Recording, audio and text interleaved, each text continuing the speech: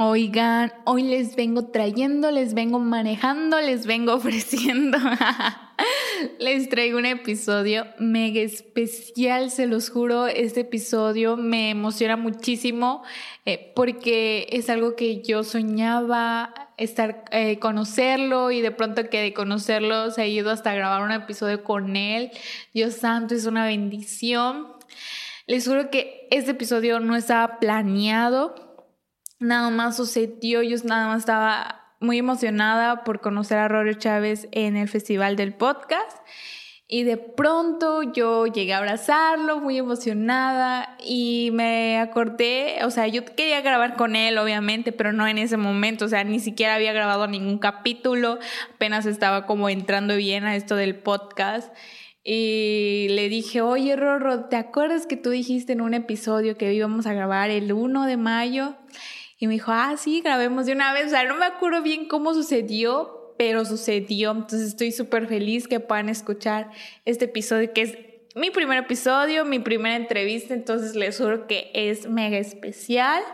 Y es con Rorrito, que es un hombre increíble, lleno de amor, de optimismo, y que crea contenido de calidad, contenido positivo súper chingón. Entonces espero que lo disfruten tanto como yo. Y ahí les va.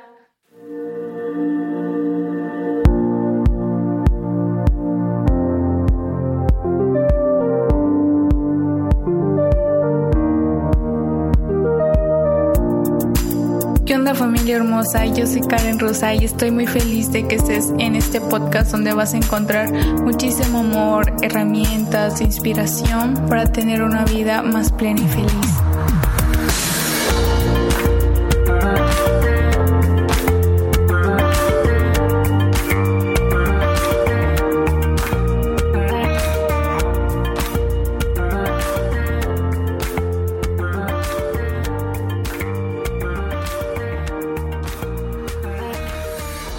Hola Rorro, qué gusto tenerte acá justamente en el Festival del Podcast, qué emoción. Realmente este podcast trae muchas sorpresas y muchas bendiciones a nuestras vidas. Sí. No, Karen, gracias a ti, gracias por invitarme. Tengo entendido que es el primer capítulo. Sí, el primer capítulo. Eso, bien. Conste que estamos grabando esto porque sé y confío en que vas a grabar muchos capítulos más y que le vas a ayudar a mucha gente y impulsar a muchos más, ¿va? Entonces estoy emocionado. Sí, gracias. Yo también estoy muy emocionada. Primero Dios, así va a ser. Y gracias por aceptar, Rorro. Estoy muy agradecida infinitamente y te voy a dar resultados. No, a mí no. A tu gente y a la gente que nos escuche, ¿va? Pero yo encantado. Gracias. Muchas gracias. Bueno, para empezar, quiero hacerte una pregunta que, siento que como que a veces confundimos estos dos conceptos. Ok. ¿Qué diferencia hay para ti entre religión y espiritualidad? Órale. Wow. Creo que religión es como las normas que un grupo de humanos han hecho alrededor de sus creencias, ¿no? No, la verdad no te sé muy bien definir eso, porque religiones hay muchas, ¿no? Y como que una religión puede ser una interpretación, por así decirlo. Y la espiritualidad, creo, de lo poco que sé, es como un área de nuestras vidas. Es como esa conexión que tienes. Porque por eso hay mucha gente que dice, soy muy espiritual, no creo en ninguna religión, pero soy muy espiritual. Se vale. Hay gente que no le convence las reglas que han dicho tal o tal o tal religión, pero él se reconoce criatura que fue creado por algún ser superior, entonces dice, soy muy espiritual. Entonces sí, creo que por ahí va, más o menos. ¿Y tú cómo te consideras? Yo me considero los dos. Yo creo, soy religioso, soy misionero católico desde hace 10 años y yo creo en Jesús y creo en que vino y que resucitó y todos los demás mandamientos. Pues tengo un libro que se llama Confesiones de un Millennial, donde se trata de un joven que le hace preguntas existenciales a un sacerdote. Entonces creo en la religión católica, creo que es la verdadera, y no, aquí no voy a entrar a temas de que te juzgo si estás en otra. O sea, no soy nadie para juzgar. Y a la misma vez, creo que mi religión me hace alguien muy, muy espiritual. O no sé si empecé siendo muy espiritual y encontré la religión católica de esa manera, ese canal como de comunicarme con Dios. Entonces sí, me considero demasiado las dos. ¿Y tú cómo fue tu camino que empezaste con la religión, a ser misionero? ¿Cómo fue? Yo, por ejemplo, todavía me acuerdo que tenía 15 años. Siempre estuve en un colegio católico y todo, pero básico. Y a mis 15 años estaba bien triste. Estaba como agüitadón porque acaba de cortar con la novia y todo. Y me invitan de misiones. Y me encantó. Cuando fui, dije, wow, qué increíble, qué padre. Entonces fui a los 16. A los 17 no fui. A los 18 fui y cumplí años ahí en misiones. Se cumplió el 19 de abril de 1993. Entonces, cumplí 18 años en misiones. Me encantó, se me hizo algo padrísimo. Y al menos yo, ahorita ya van 10 años que voy, yo he experimentado el amor de Dios yéndome de misiones. Entonces, por eso creo, porque lo he experimentado, porque lo he vivido y han pasado muchas cosas que digo, no hay manera lógica de que esto haya sucedido, sino es que alguien que me ama está cuidándome y está preparándome un camino increíble, ¿no? Entonces, ¿cómo empecé con todo esto? Sí, con la semilla de mis papás, de mi familia, de mi colegio, pero fue más una búsqueda personal de yo estar en un estado, un estado triste, en un estado en donde no tenía tanto, o sea, me sentía como perdido, y en las misiones encontré que cuando tú te das a los demás, cuando tú te entregas a los demás, ahí es donde más feliz te sientes y donde más pleno puedes ser. Entonces, por eso empecé a ir todos los años y las empecé a organizar y empecé a meterme a grupos y apostolados y ahorita por eso hago contenido, porque para mí hacer contenido es ser un misionero digital, ¿no? Entonces, así fue como empecé. Wow, suena muy interesante porque yo siento que no todas las personas le tenemos miedo a la religión, o sea, a ser católicos específicamente por todos los conceptos que hay, tal vez, no sé, o sea, ya ves que en el mundo, o sea, dicen, ay no, porque es de la religión y te empiezan a juzgar o tener ese concepto. ¿Tú cómo manejas eso para que no interfiera en tu vida eso que dicen? Tal vez? Yo la verdad, como soy alguien muy tolerante con todos, intento que la gente valga mis ideas no por cuestiones religiosas, ¿no? O sea, que la gente valore mis ideas por los datos que doy o por más argumentos más lógicos, no de fe. Entonces, como que te ganas el respeto por argumentos prácticos, científicos, y cuando ya dices, y creo, pues dicen, ay, güey, está bien, pues qué padre. O sea, no comparto, sí comparto, pero yo ya te respeto por lo que has hecho y por lo que has compartido. Entonces, creo que ahorita vivimos en un mundo muy tolerante y nos tienen que tolerar a nosotros, a los que creemos, ¿no? Y al final del día uno convence más con las acciones que hace que con las palabras que dice. Entonces, si te ven a ti ser compasivo y ser amoroso y ser feliz y compartir eso, por más que te tiren, pues te ven que sigues haciendo el bien y dicen, ¿cómo? ¿Este güey de dónde saca tanta fuerza? Pues de allá arriba, ¿no? ¿Alguna vez has sentido que tu fe desaparece o algo por el estilo? 1000 veces. ¿Y qué haces al respecto? Pues cuando tienes dudas de tu fe, pues, ¿qué tienes que hacer? Cuestionar y retar y preguntarle a Dios y decirle, ¿por qué estoy dudando? A ver, muéstrame. O sea, el crecimiento se da fuera de tu zona de confort. Entonces, si tú todo el tiempo dices, no, yo creo, pues no vas a crecer. Y si quieres crecer en lo espiritual, tienes que salirte de tu zona de confort varias veces. Entonces tienes que retar lo que crees e investigar. O sea, para ver por qué nos prohíben. No creo que la religión católica o no sé, cualquier religión, no coincido en que te tienes que esperar hasta el matrimonio para tener sexo. Entonces, si cuestionas eso y entiendes la razón de ser de por qué eso, ya te hace sentido. Entonces, a ver, no, el matrimonio, pero no somos seres monógamos, somos seres polígamos que podemos estar con muchas parejas.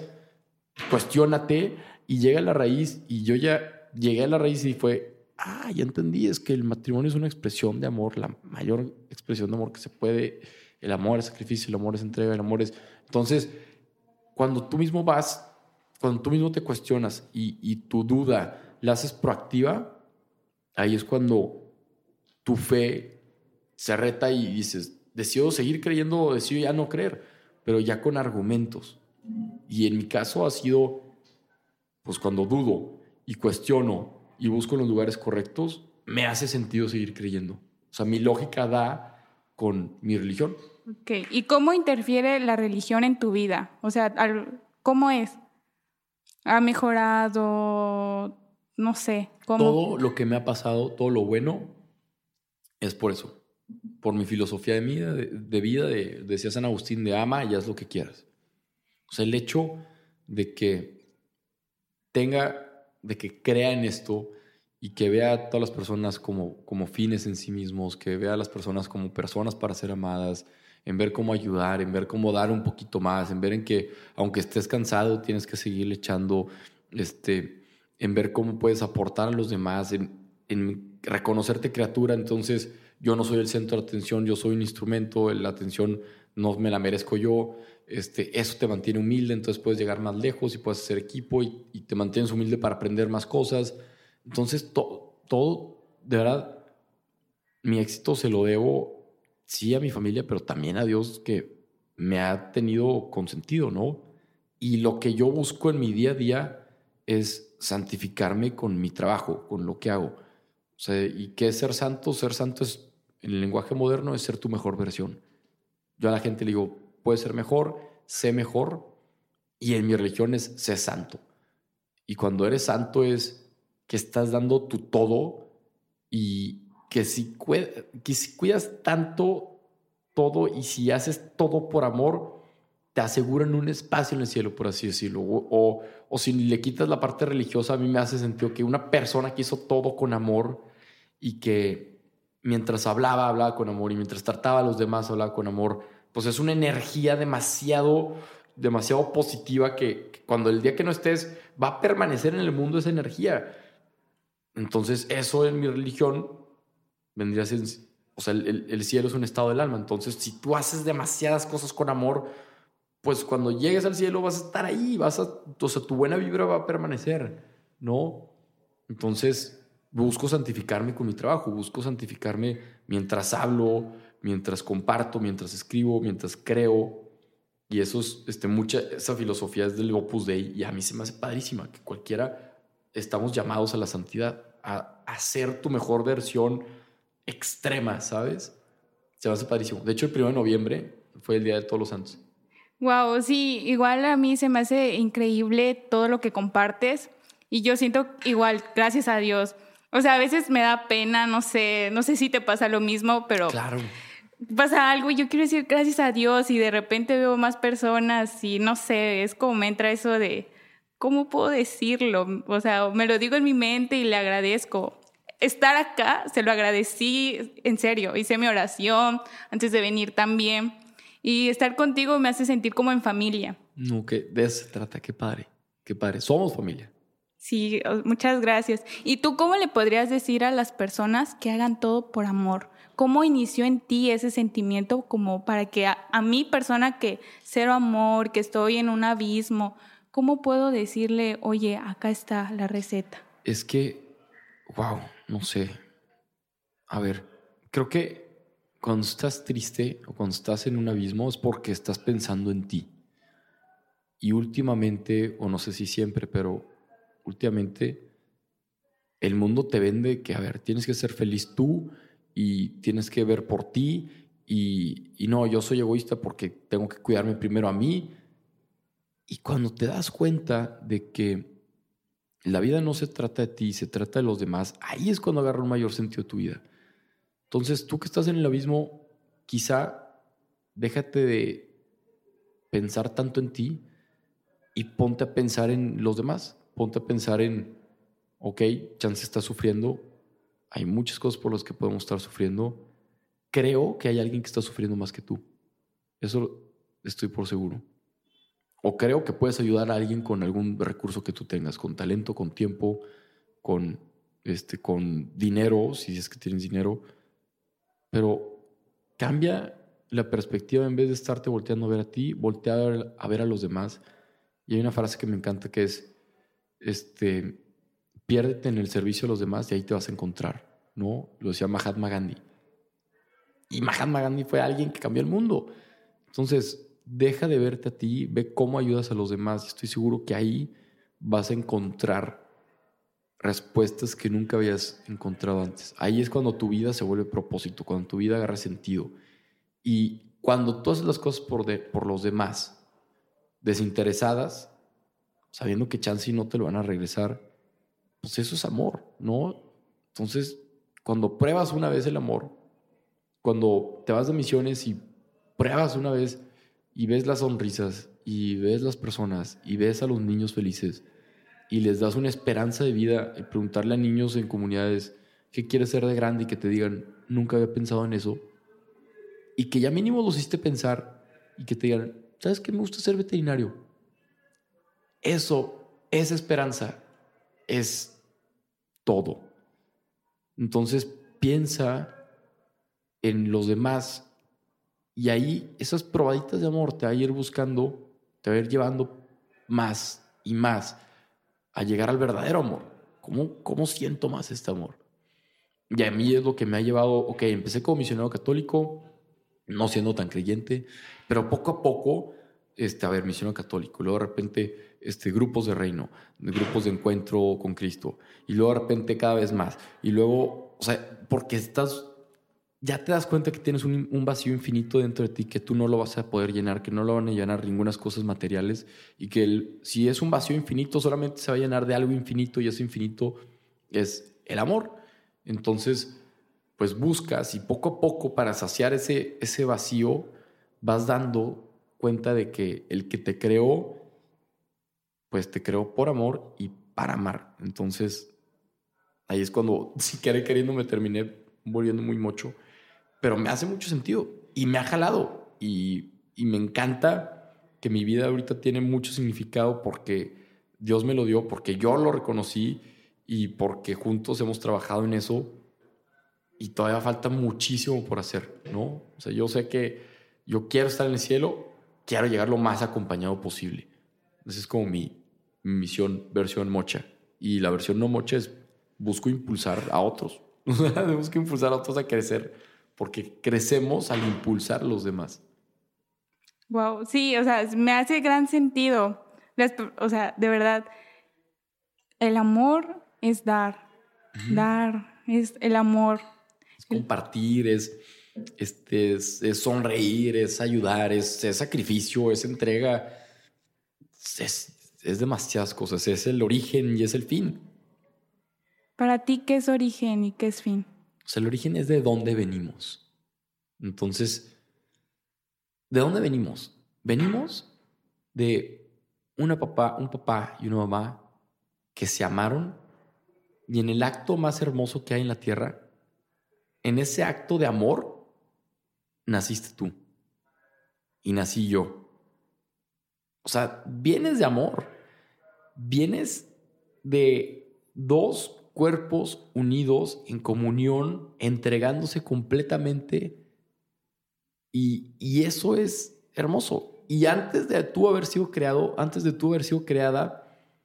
hubo alguien que te pensó y dijo, aquí vienes, aquí vas. Y traes esta misión y traes este propósito. Entonces, desde antes de que tus papás tuvieran algo, se encontraran, ya estabas destinada. Entonces, a mí, eso es el origen. Y el fin es, ok, tú vienes a esta vida terrenal, vienes a esta vida que son 100, 50, 30, 80 años. ¿Qué vas a hacer aquí para tú multiplicar este tiempo que se te dio? ¿No? Entonces, si estás aquí, porque a mí me hace más sentido creer en que estamos aquí con un plan divino a que nada más somos existencia O sea, no tendría sentido todo esto, no tendría sentido tener un cuerpo y sufrir y ver tantas maldades y ver tanto caos. No tendría sentido. Entonces, si estamos aquí y nos prestaron un rato, nos dijeron, a ver, vas a estar en el mundo, ¿qué es lo que vas a hacer para merecerte el fin, para merecerte el cielo, para merecerte el estado de amor más puro?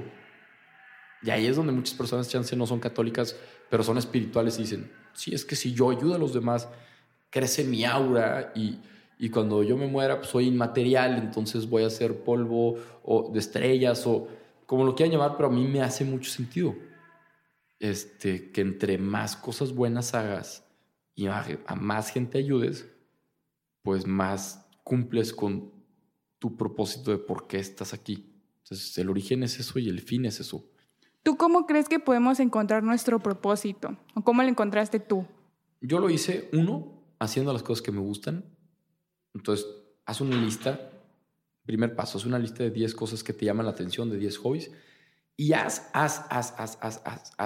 tanto que tú mismo encuentres por dónde sí, por dónde no, qué sí te gusta y qué no. Y cuando tú tienes cosas que te gustan y las mezclas en una misma actividad, en esa misma actividad, eso ya se le puede llamar pasión. Entonces, por ejemplo, hablar en público. Me encanta hablar en público porque 1, conecto con gente, me encanta la gente. 2, me gusta hablar, me gusta comunicar. 3, me gusta sintetizar ideas. 4, me gusta inspirar. O sea, son tantas actividades que me gustan, que las fui encontrando en diferentes puntos de mi vida, que ahora en hablar en público veo que todas hacen sentido. Entonces, hablar en público es mi pasión, que es como un fuego. Y cuando mi pasión sirve a una causa, ahí es cuando mi pasión se vuelve propósito. Ahí es cuando mi pasión es un fueguito que yo comparto a los demás y ese fuego se hace pues más y más y se va iluminando más antorchas. Entonces así es como yo encontré mi propósito, combinando todo en una actividad que fuera como mi pasión, ahí puedes tener muchas pasiones, y de ahí viendo cómo esa pasión se conecta con una necesidad que quieras servir, con una necesidad que quieras impulsar. En lo personal, pues fue la juventud que necesitamos como ese impulso para ser mejores. Entonces, hay muchos jóvenes que tienen depresión, muchos jóvenes que tienen ansiedad, muchos jóvenes que les hace falta encontrar el sentido de la vida. Entonces, mi pasión de hablar en público o de comunicar o de hacer podcast, a eso lo dirijo a los jóvenes para que poderlos apoyar en su crecimiento personal. Y ahí, o sea, es donde tu vida agarra más sentido. Así es como encuentras tu propósito con esos 3 pasitos. Bueno, gracias, Rorro, por compartirnos. Muchas gracias a ti, Karen. De verdad, estoy muy agradecida. Para finalizar, quiero hacerte la última pregunta. Ok. Que es, ¿por qué aceptaste grabar conmigo? ¿Por qué acepté? ¿Sabes qué? Desde que te vi en las stories bien emocionada y ahorita que te vi entrando, o sea, que era genuino y que me preguntaste de grabar y no vi ninguna intención de quiero fama, de quiero ver cómo gano lana esto, de que quiero reconocimiento. No, o sea, vi tu intención tan genuina que dije, va, quiero. Entonces, mantén eso, manténlo. Mantén mucho el propósito antes de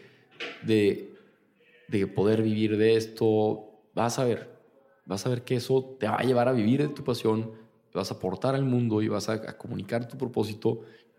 Y por eso acepté. Dije, qué padre poder cumplir con mi propósito de impulsar a personas en su crecimiento personal mediante alguien que tiene la pura intención, la intención más genuina que hace mucho no veo de querer hacer esto para ayudar a más personas. Entonces, gracias por esto. Gracias, Rorro, por aceptar y de verdad muchas gracias. No sé cómo manifestar mi agradecimiento realmente. Ahorita nos abrazamos. Entonces, muchas gracias y gracias por compartir este momento y por dar tanto. No, gracias a ti, Karen. ¿Qué les pareció? Espero les haya encantado tanto como a mí. Ya saben que pueden etiquetarme como Karen Roussan y a Rorro Chávez que están escuchando el episodio para que nos pongamos bien feliz. Y recuerden que si lo hacen pueden ganarse una cuenta de Spotify. Y hay otra sorpresa aparte. Mañana viernes les voy a subir cómo pueden ganarse el libro de Confesiones de un Millennial del Padre Gazziola con Rorro Chávez. Entonces va a estar en mi Instagram para que vayan a participar y puedan ganarse uno de esos 3 libros que vamos a regalar, celebrando este momento tan hermoso. Entonces, muchísimas gracias por escuchar este episodio. Nos escuchamos el próximo jueves. Los quiero muchísimo e impactemos juntos.